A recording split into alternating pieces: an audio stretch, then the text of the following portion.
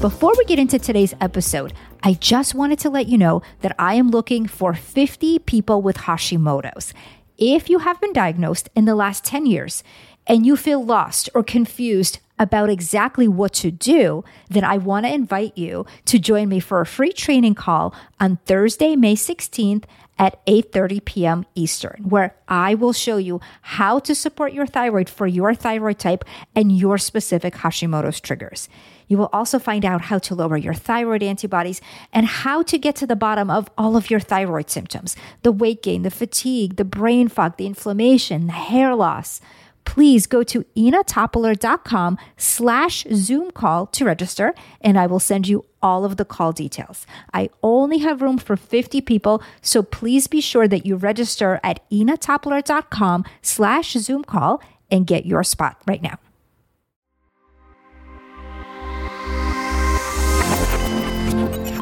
Meet Sarah. She's been struggling to lose weight, and every year she would say, okay, I'm going back to the gym. I'm going to eat better. I'm going to start taking my supplements. But somehow, each time, just a few weeks after the new year, she would fall off the wagon because she felt like she just wasn't making any progress. She kept thinking that she's just not found the right protocol or the right diet. And so she came to see me to get her perfect plan. But after hearing Sarah's struggles, I wondered if it was the protocol that wasn't working or if there was something else that was sabotaging her. I knew just where to look to help solve her health mystery. Every year, thousands of people are told there's no explanation for their health concerns and no way to fix them. They feel frustrated, undermined, and lost. I know because that was me before I figured out the actual causes and reclaimed my health. Now, I help others do the same. I'm Ina Topoler, and this is Health Mystery Solved.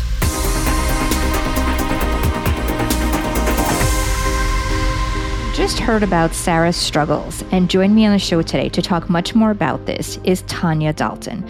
Tanya is a best-selling author, speaker, and nationally recognized productivity expert. She's the CEO of inkWELL Press Productivity Co., providing tools that work as a catalyst in helping people to do less while achieving more. Her highly anticipated second book, On Purpose, The Busy Woman's Guide to an Extraordinary Life of Meaning and Success, was just recently released. And so I thought that she would be the perfect guest for today's episode. Tanya, I am so excited to have you. Welcome. Thanks so much for having me. I'm excited about this. Me too. So as we start the new year, it's very common to talk about resolutions, things that we want to do, things we want to accomplish, our goals, right? But I think that most people will probably agree those seem great, but for many, we just don't stick to them. So is it that we just haven't found the perfect plan that works for us? Or is there something else at play here? Tanya, what are some things that play a role in how we achieve our goals? You know, we feel like failures because we set these resolutions and then they don't really work out for us. But the truth is about 81% of people don't follow through on their New Year's resolutions. 81%. And here's probably the most interesting fact. 23% drop off in the first week alone. Wow. That's a crazy high number, right? So if you're one of those listeners who's like, I can't seem to get New Year's resolutions to work for me, you are not alone. That is by far a very, very common thing. And I think here's the thing that's the problem, especially with New Year's resolutions, is, we don't have to take the time to really align them for what it is we really want. We just kind of say them out loud on New Year's Eve, and then we're like, okay, I don't know why that didn't really work out for me, And so it really is about choosing the right goals for you. And when I say right goals, this is what people want to do. They want to say, okay, can you just tell me what goals to set? Do you have a PDF that I can just download? And the truth is, when I say the right goals, it's the right goals for you.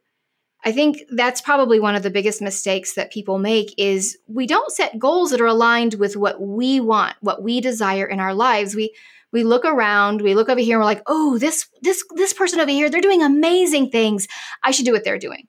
Or, oh, look how that person's doing this over here. I'm going to do more of that. And so we're setting our success metrics based off what everybody else is doing.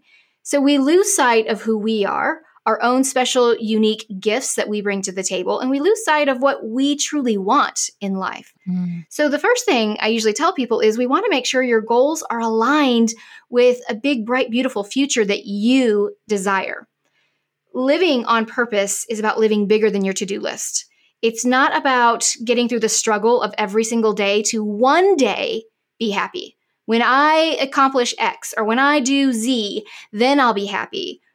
Joy and happiness is your birthright. It really is, and I truly believe that. We can find joy in every day when we align our goals with a big purpose, with something that's really tied to a bright, beautiful future that we have envisioned for ourselves. I love what you're saying, because so often, and like in Sarah's case, for example, she wanted to lose weight and she wanted to work on getting her energy up, right? And those were her goals. And they're important, but like you're saying, if that's not aligned with why she wants them, right? In the bigger picture, that's part of the reason, right? Yeah, it's the bigger picture. And I think weight loss is a big one that we hear a lot about, especially, this time of year where we get really fixated on the numbers on the scale. And the truth is, if our big, bright, beautiful future that we envision for ourselves is about living a healthy, active lifestyle, let's say into our 80s or 90s, is it the 10 pounds you need to lose? Or is it more about creating a lifestyle for yourself of healthy eating, really establishing a habit of eating healthy? We fixate on the numbers, whether that's numbers on our paycheck or number of followers we have on social media or the numbers on the scale. We really fixate on those numbers, and those numbers don't mean a lot. Our value is not determined by any number. No number out there can really define who you are. So if we decide instead of saying, I want to lose 10 pounds, if we say, I want to eat healthy, let's say in Sarah's case, 3 times a week. I want to eat healthy 3 times a week. She would naturally start to lose more weight if she's no longer, stopping to get fast food on the way home, or she's doing some prepping so there's some healthy snacks in the fridge and things like that. That's going to be a natural byproduct of that bigger vision of having a healthy lifestyle, years and years and decades down the road. That helps us really figure out, what does the goal really need to be? It's not the 10 pounds. It's really about the healthier eating.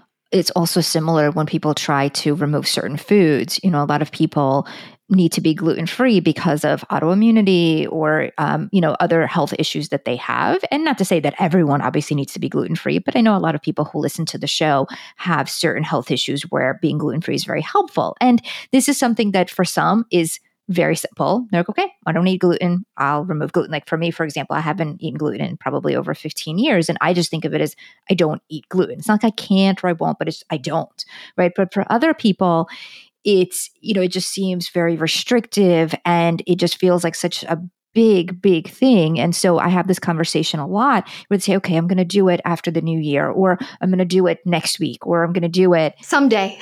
Someday. Right.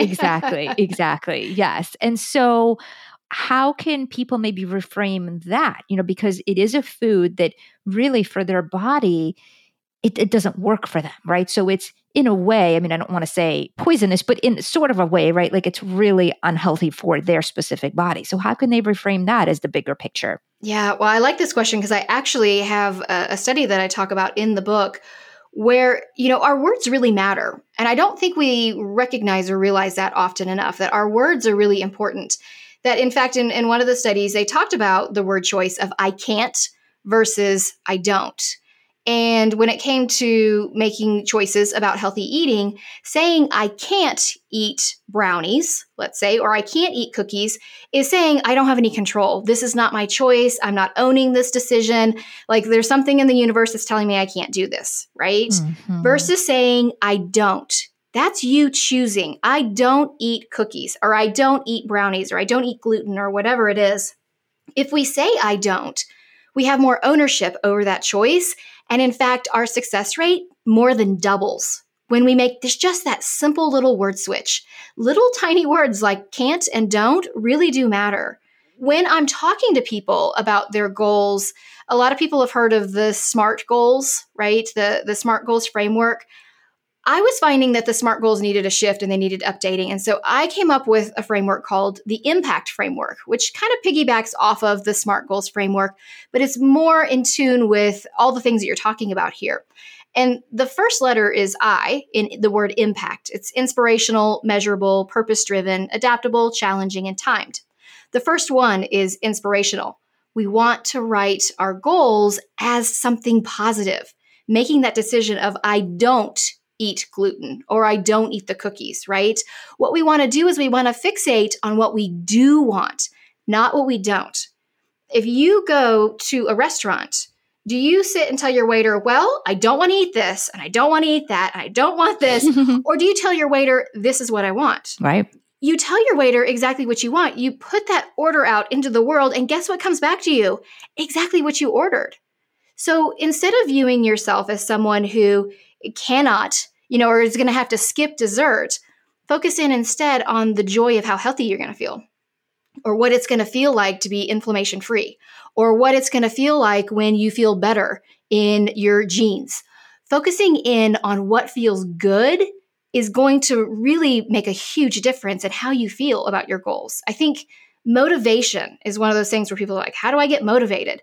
This is one of the first ways to do it. Write your goals as inspirations, as what you want. Don't talk about being a non-smoker. Start identifying yourself as a non-smoker. Don't say that, oh, I want to quit smoking, because that's negative. Let's spin it to a positive. I'm a new non-smoker, right? Really start identifying with what it is you want, because that's going to build those endorphins in and get you more motivated. But it also kind of puts out into the world that positive that you want to get back. Mm-hmm. I love that. I actually talk about this concept called like your health dream. So it's very similar, where you're putting out what it is that you want and you're writing it as if it's happening right now. Yes, exactly. Okay, so that's the I. And then what's the next one? Measurable is the M. So we have inspirational and then measurable. So you heard me just a minute ago say you're not defined by numbers, but we do want to make sure that our goals are measurable. We want to be able to see that breadcrumb trail behind us where we go, oh, look at what I've done. If you've ever gone for a hike or, gone for a long walk and you get halfway through and you're like, whew, I just don't think I can make it, right? You're exhausted, your calves are screaming. When you stop and you look back at how far you've come, you're going to go, oh my gosh, look at that. I actually think I can finish this, right? We have to see how far we've come in order to see how far we can go in moving forward into the future. And that's what making your goals measurable helps to do. It starts to create this pattern for yourself of feeling successful.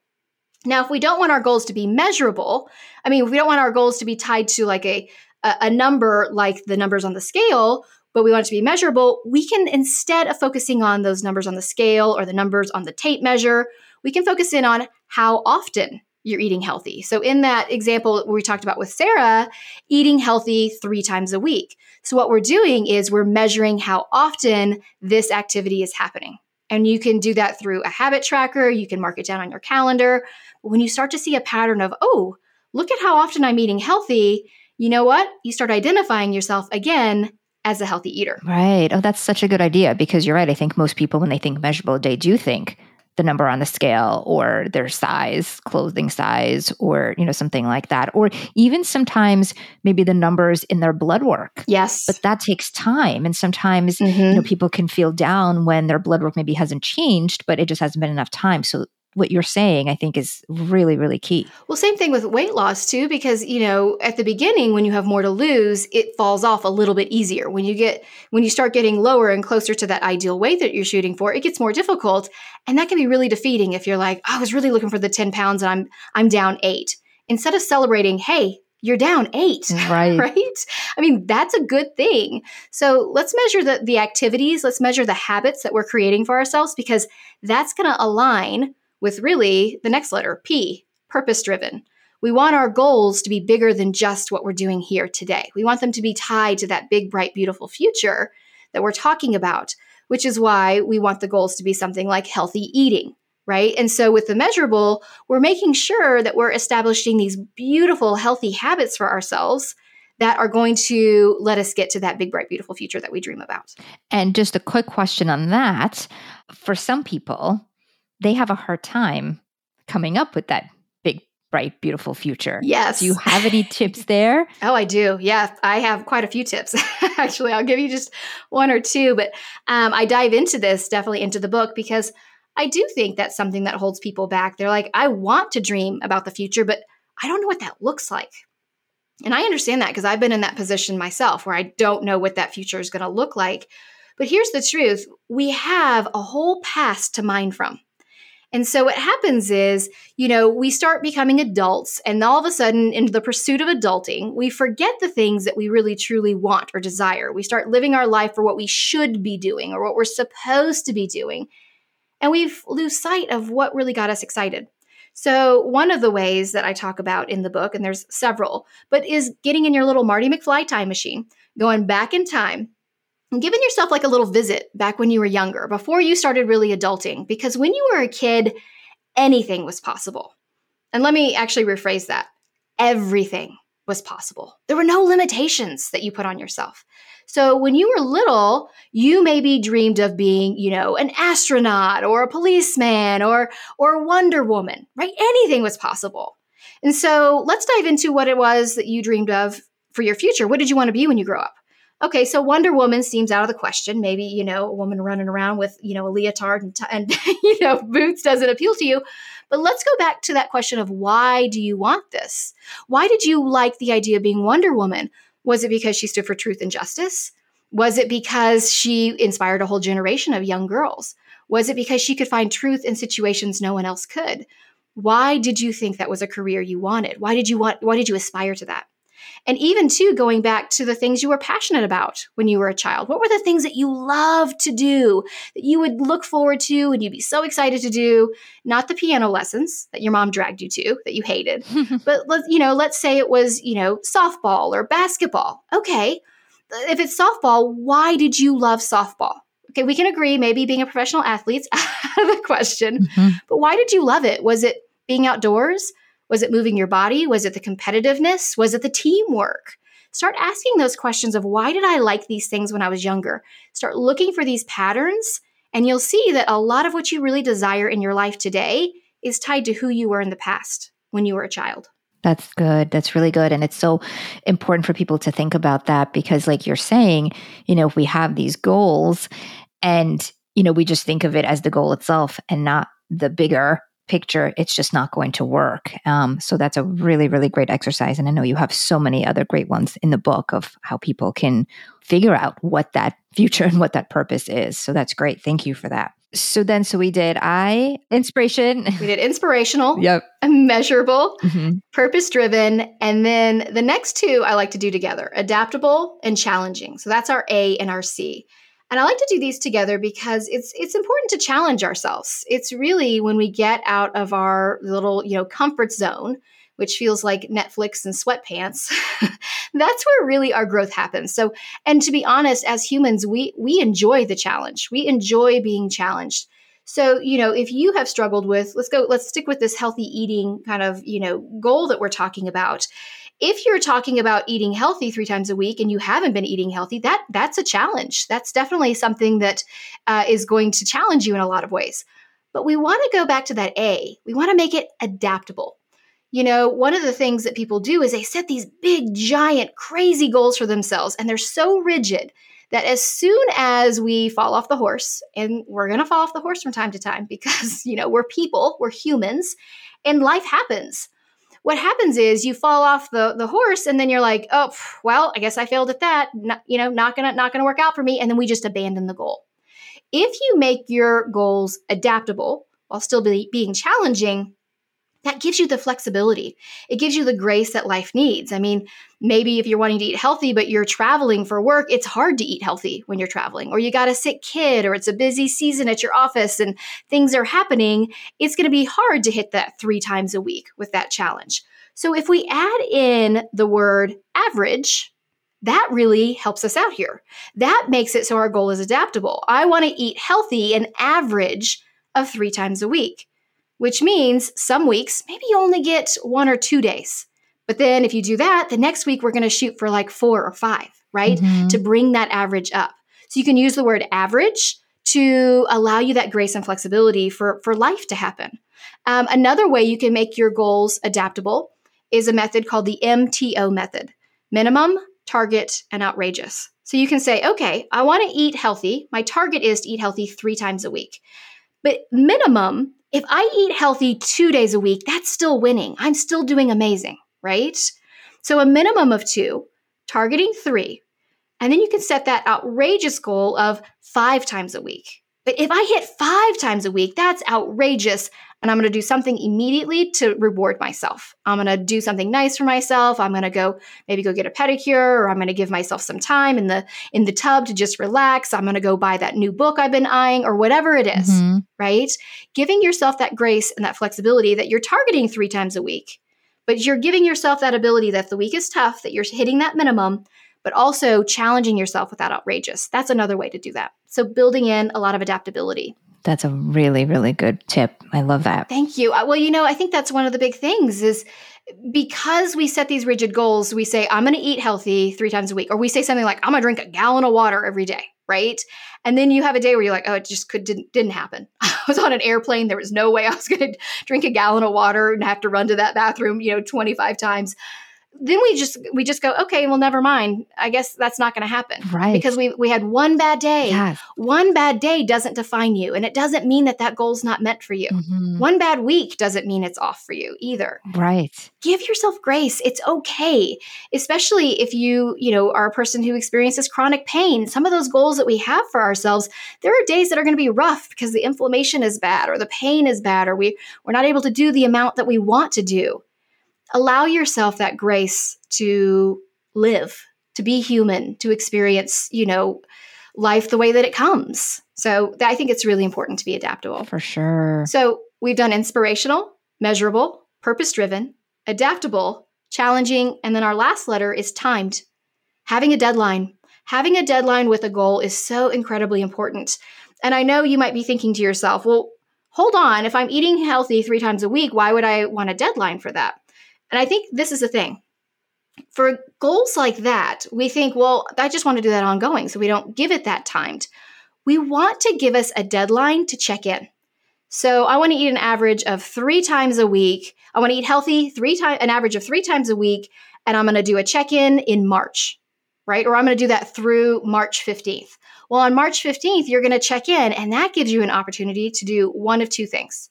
Celebrate and go, oh my gosh, that's amazing. Look how good I've done. I'm going to keep going at this. This is incredible. I need to do something to reward myself. I need to give myself some nice words of affirmation. I need to go do something nice for myself, or whatever it is. I want to stop and recognize. We don't stop and recognize when we've achieved something like this. And so I think that's really important. But the other thing we maybe need to do is do a little adjustment. Okay, you know what? I'm eating healthy 3 times a week. What if I push that to 4? What if now for the next, couple of months, I shoot for 4 times a week, an average of 4 times, and you can challenge yourself. Or you can say, gosh, you know what? That just didn't work out for me. That average of 3 times a week did not really work out. I'm going to rework this. I'm going to go to 2 times a week, and I'm going to step up to 3. So for the next 3 months, we'll just focus on 2 times, right? What we're looking for is building that motivation of really making a goal so that it is challenging, but still adaptable, right? And that's what doing the timed really does, is it allows us to check in and make sure, and we want to check in and make sure, is this goal still for me? Do I still like this? Do I still want to keep doing this? So it's an opportunity for you to check in. Yeah, that makes a lot of sense, because for some people, maybe they may need to redefine eating healthy, right? So maybe they're doing that 3 days a week. Yes. And, they're eating in a certain way, and perhaps, they've already hit their goal, right? Say with their weight, and that doesn't mean they just go back to whatever they were doing, right? Maybe they just readjust that, or the other way around, right? If they're not feeling the way they want to feel, maybe eating healthy needs to shift to something else. I think checking in, and to me, this is kind of the reflection process. And what reflection is an intentional pause. It's you stopping in your busy life and just looking, how am I doing? Do I like where I am? What do I think I want in moving forward? I think it's so important that we're consistently stopping and doing a quick check-in, just to check in emotionally, physically, mentally. How do I feel? Now, a lot of times when we talk about eating healthy, having a healthier mindset, just doing things that are healthy for us, a lot of things are going to come to mind for people, right? So it's maybe eating more of certain foods, less of other foods. It's maybe eating at different times, stopping at certain times. It maybe also is, exercising for a healthier lifestyle. It maybe is also doing, mindset work. And it could be a lot. And I know one of the things that you say is that productivity is not about doing more, but it's about doing what's most important. And this is something that really hits home for me personally, too. I'm sure for many others as well. And so what I want to ask you is, how do you figure out what is a priority when everything seems so important, especially if along with this, we're taking care of family, we're potentially, we're working maybe or running a business even, and taking care of the house or doing everything else. Yeah, there's a lot on our plates. Our plates are overflowing. It's like we're at the buffet and now there's no room for dessert because we've put so many things on our plate already, right? And that becomes a challenge. We want to save room on our plate for dessert. We want to save it for the things that we really like. Have you ever done that when you're in a buffet and you've filled up your plate and then you see something you really love and you're like, oh, there's no room. That's the worst feeling.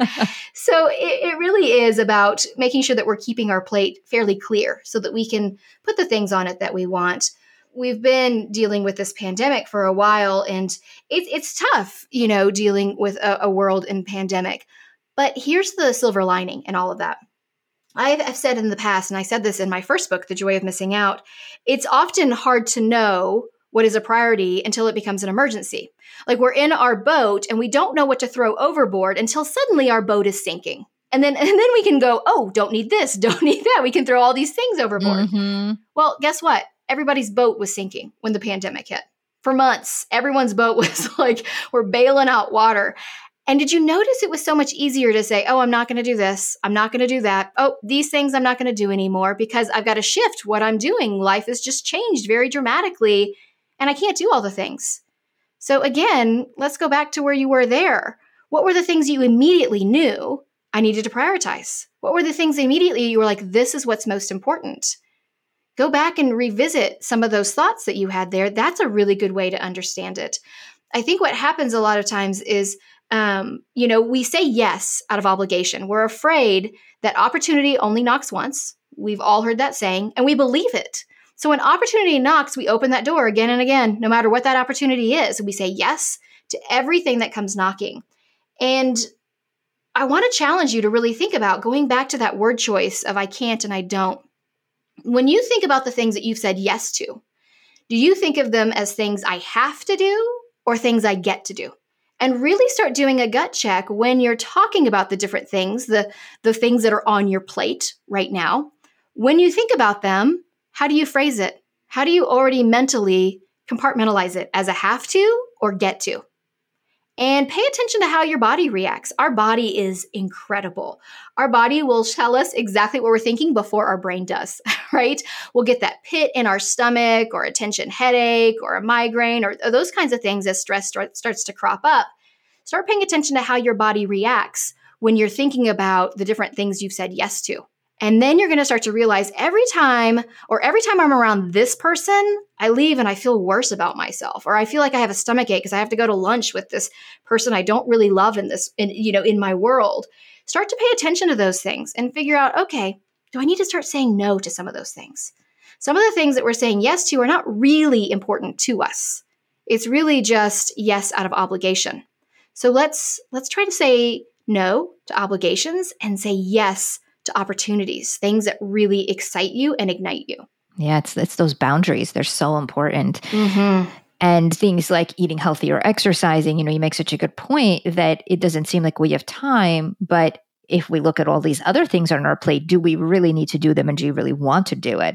And then I think probably building on that, looking at all of the different things you can do for health, you can prioritize those based on at least what you enjoy most and then work from there, right? Absolutely. I think here's the thing, and if you've heard of Parkinson's law, it's kind of a productivity term, but Parkinson's law says work will expand to fit the time allowed for it. Oh my gosh, that is so true. Yes. It's so true, right? In The Joy of Missing Out, my first book, I equate it to, I say life is like a bowl of ice cream.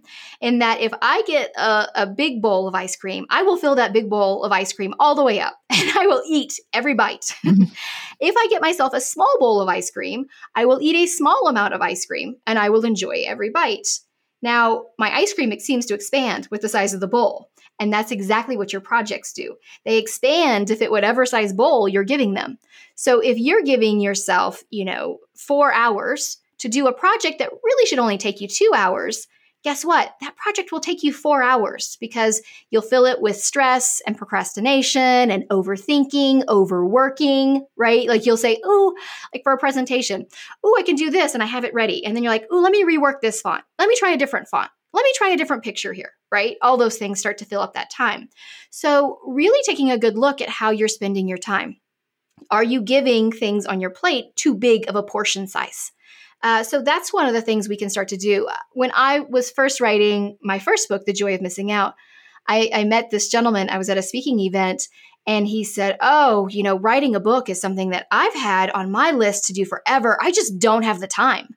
And I said, oh, well, what do you do? And he said, well, I'm retired. I was like, hold on a minute. You're retired and you're telling me you don't have time to write a book. I run a company. I have 2 children. I've got, all these other things that I'm doing. And yet I was able to write not 1, but 2 books. You know why? Because I prioritized it. I gave the time to my books. I don't wait for the time to just show up. I actively carve it out. So I would sit down on, Sunday evening and I would say, okay, here's my writing blocks. These are non-negotiable. So for writing The Joy of Missing Out, I would get up really early in the morning because that was my writing time. With this book, with On Purpose, it was a little different because we were in the middle of a pandemic. I was homeschooling kids suddenly. I was, shifting things in my business. And so I ended up having writing blocks that were later on in the morning. But those blocks became sacred. Nothing else was going to go into those blocks. I chose how I spend my time. The truth is, if you say, I don't have the time, that'll become truth for you. It will become truth because you've decided you don't have the time. I do not say I don't have the time for anything. If somebody says, do you want to, I'd love for you to be on a board. I don't respond with, I don't have time. I will respond with, that's not a priority for me right now. I'm doing some other things. Or I've already promised this time to my family, so I'm gifting that time to my family. So I'm going to have to give this a no. I don't blame not having the time on time. Time is not, an angry 3-year-old throwing a tantrum in the middle of Target. Time is just time. It's the same for you and me and Beyonce. We all have the same 168 hours every single week. It's how we choose to spend it. And so you have to choose to spend it on the time on what's most important to you. If eating healthy is most important to you, treat it like it's most important. If spending time with your kids is most important to you, treat it as though it's the most important to you. Carve out that time on the front end before you let anything else fill in your calendar. You own that time. Start taking ownership. Such a good way to think about it. Yeah. And I think the time blocks are really important too, especially for things like self-care, right? Or exercise or things where you need some quiet time to yourself and you can't just do that whenever. It's really putting that on the calendar. Or even, going food shopping, right? Or food prep. That's really, really important to block off. I think the other thing is really leaning on your team. A lot of times when we think of team, we think of our team at the office, but you have a team at home. Friends, family members, your own children, all of those are members of the team. And I think, a lot of times we think that we're burdening other people if we have them help out. And I want you to realize that when you ask for support, when you ask for assistance, that's a gift you're giving somebody else. Think about the last time a friend asked you for help in something. When you helped them, did you feel resentful or angry? Or did you feel great? Like, oh my gosh, that was amazing. I was so happy to help them, right? When you allow other people in your world to support you and help you, you're really allowing them to become a member of the team. And this is true, especially with our children. We feel like we're supposed to do everything for our kids. I'm a really big advocate for actively making your children part of the team. My kids do their own laundry. They've done their own laundry since they were like 7 years old. My son went to college this year. Guess what he didn't stress about? Doing laundry, because he already knew it. He had the life skills, right? Yeah. I was imparting that knowledge on him. And that's a gift I'm giving my kids because they actively feel like they are a part of what happens in my business. They actively feel like they're a part of what's happening. We have meetings on Sundays that I call team planning, where we sit together as a team and we talk about what's going on in our week. Who's got what going on? Who's in charge of what? Okay, Jack has play practice this week, which means he's not going to have a lot of time. How are the rest of the team members? Jack, you can't do some of your chores. Kate, how are you going to help Jack with his chores? How am I going to help Jack with his chores? John, how are you going to help? And we all support Jack. When I have a busy week, guess what? My team supports me. My kids and my husband come in and they help out with some of the chores. All right, I'll take care of dinners. I will do these things, right? So really making sure that creates this harmony within our team, within our family, that they actively feel like they are a part of it, that it's not the team happening to them, that they get to be a part of that. And that's a really great thing that I've experienced with my own kids is, that joy of this closeness that we have. And my son is, 18 and in college right now. He just started his freshman year. And it's amazing to get to have that closeness with him, even when he's far away, even when he's not living at home. Right. Now, when did you start this? How old were your kids when you started implementing these Sunday night meetings? The Sunday night, I started implementing that when they were really little. So when they were really young and they couldn't read, I would use pictures. I would download clip art from the internet. That's how old I am. I don't think they call it clip art anymore. But I would use clip art and I would post things for like what was going on in their week. If they had soccer practice, there'd be a picture of a kid playing soccer, or it would be right with a picture of a clock. And I would put a clock, like a digital clock, right next to where we'd put that little chart. So I started doing that when my kids were little. In The Joy of Missing Out, I talk about how I use automations to train my kids. That Tuesday was laundry day for my children. Like my children's laundry was done on Tuesdays. So every Tuesday, there was no question about whether it was going to happen. It was just, this is Tuesday, it's laundry day. So I'd say, it's Tuesday, laundry day. Of course, I'm super cheery in the morning. I would say, it's Tuesday, laundry day. And my kids would drag their hampers out. They would drag them down the stairs. I purposely bought hampers they could drag themselves. They'd bring them downstairs. Then they got a little bit older. And I'd say, it's Tuesday, laundry day. They would drag their hampers downstairs and I would watch them as they would sort the laundry.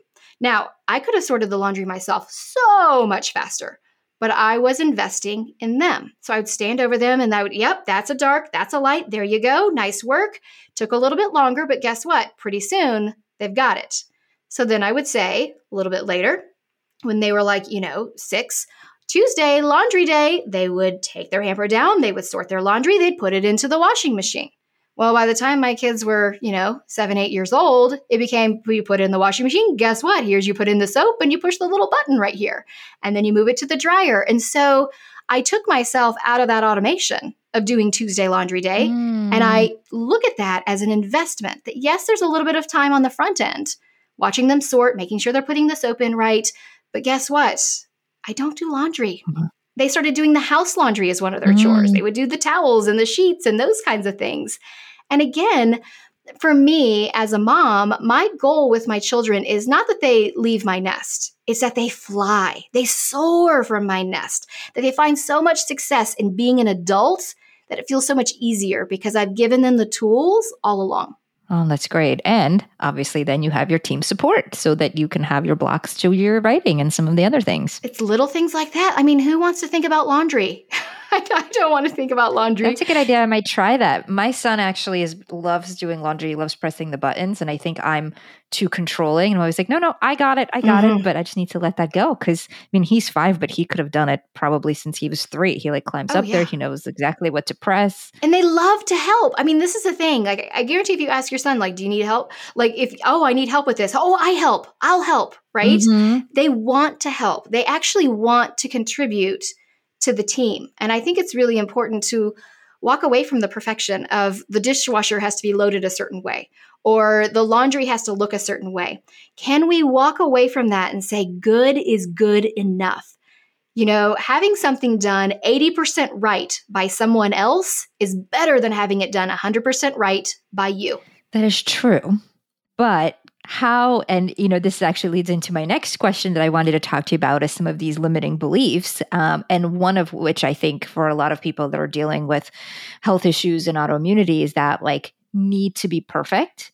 And so kind of with what you're saying, how do we get ourselves to really think that? Because it's nice to hear it, right? And to have it said, but what if we don't really believe that? Yeah, it's tough. Perfection is tough. Perfect is the biggest lie we tell. There is no perfect. This is one of the things I used to say to my kids all the time. None of us as humans were designed to be perfect. But it's hard to walk away from.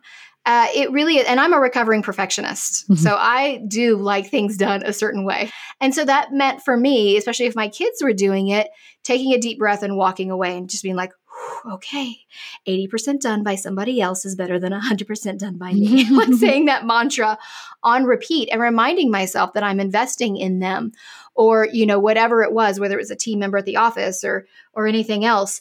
It is a mindset that we have to get into, because the problem is too with perfection is it's because it's not attainable. We're constantly chasing after it, which means we're exhausting ourselves. We're wearing ourselves out. And in fact, perfection becomes this procrastination, right? It's this mask that procrastination wears. And then we end up with this paralysis of I can't move forward because it's not going to be perfect or it's not going to be done right. So it is sometimes, like people will say to me with the products that I sell, I have these planners that I sell. They'll say, oh, it's too pretty to write in.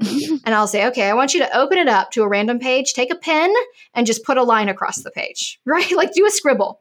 And then I'm like, see, no longer perfect. Now you can write in it. So it's like little things, and this is the thing is the people in our world who truly love us, who just really, really love us unconditionally. They love us not in spite of our imperfections. They love us because of our imperfections.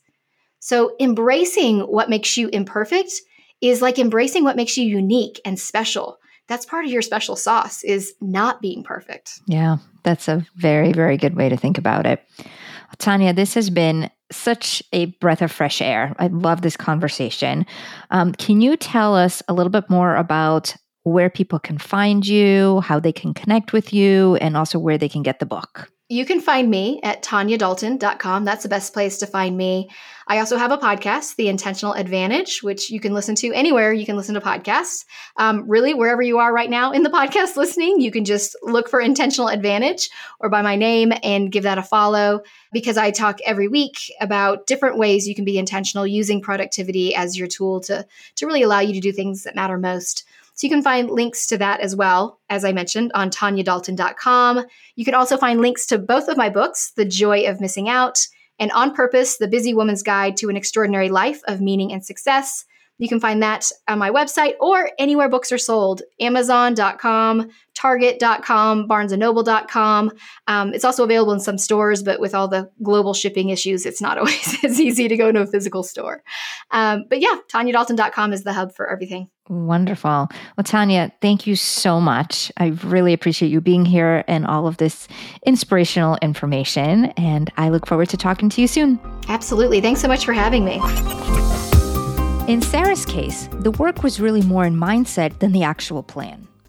As I always say, you can have a solid plan, but if you don't implement it, that's most of the battle. So it's really a combo of having a plan and then making sure we mind our mind, so to speak. Because if we don't, we can find all types of excuses and subsequently sabotage ourselves, even if we don't mean to. So to start, I worked on a few coaching aspects with Sarah. We worked on being mindful of using words like can't when it came down to things like gluten and sugar, and instead phrasing it differently using don't. We also worked on phrases like have to, must, and should, because those are very, very negative, and instead focus on using words like get to or want to. Those have a much different energy to them. See how different those are? Like I have to exercise or I should exercise versus I want to exercise or I get to move my body. Do you hear that difference? And then we also came up with goals, but with those goals, we went deeper. We really looked at why she wanted those goals, that real underlying reason why. And then we put specific time periods to them, and that felt a lot less overwhelming. And then we used the dot exercise to work on some of her limiting beliefs of perfection and not being good enough. These beliefs are very, very common in many people, and especially those dealing with autoimmunity. The dot exercise is actually based on EMDR principles where we go deeper into the subconscious mind to help release some of these beliefs, and then we replace them with the more positive versions. This is actually one of the exercises that I teach in my Hashimoto's module of my personalized thyroid course. This is after we do all the biochem support. And this is so important because it's seldom addressed, and this part is what often keeps people stuck. After we worked on all of this, I recommended a coach that Sarah can work with on a weekly basis. This way, once she got started, she can have someone to continue the process. Sarah was amazed at how much her mind played a role. She never realized this, and now that she was paying attention to her mind while also having a good plan, the two together made a huge difference. 5 months later, she lost 40 pounds and is feeling great. If Sarah sounds like someone you know, please share this episode with them and be sure that you subscribe to the show. This way, you never miss an episode. And if you're enjoying the show, can you please post a review on iTunes? I would so appreciate that. And as always, when it comes to your health issues, please don't give up. The answers are out there and there is hope. I'm Ina Toppler. Thank you so much for listening, and I will see you next time on Health Mystery Solved. All information, content, and material on this podcast is for informational purposes only and is not intended to serve as a substitute for the consultation, diagnosis, and/or medical treatment of a qualified physician or healthcare provider.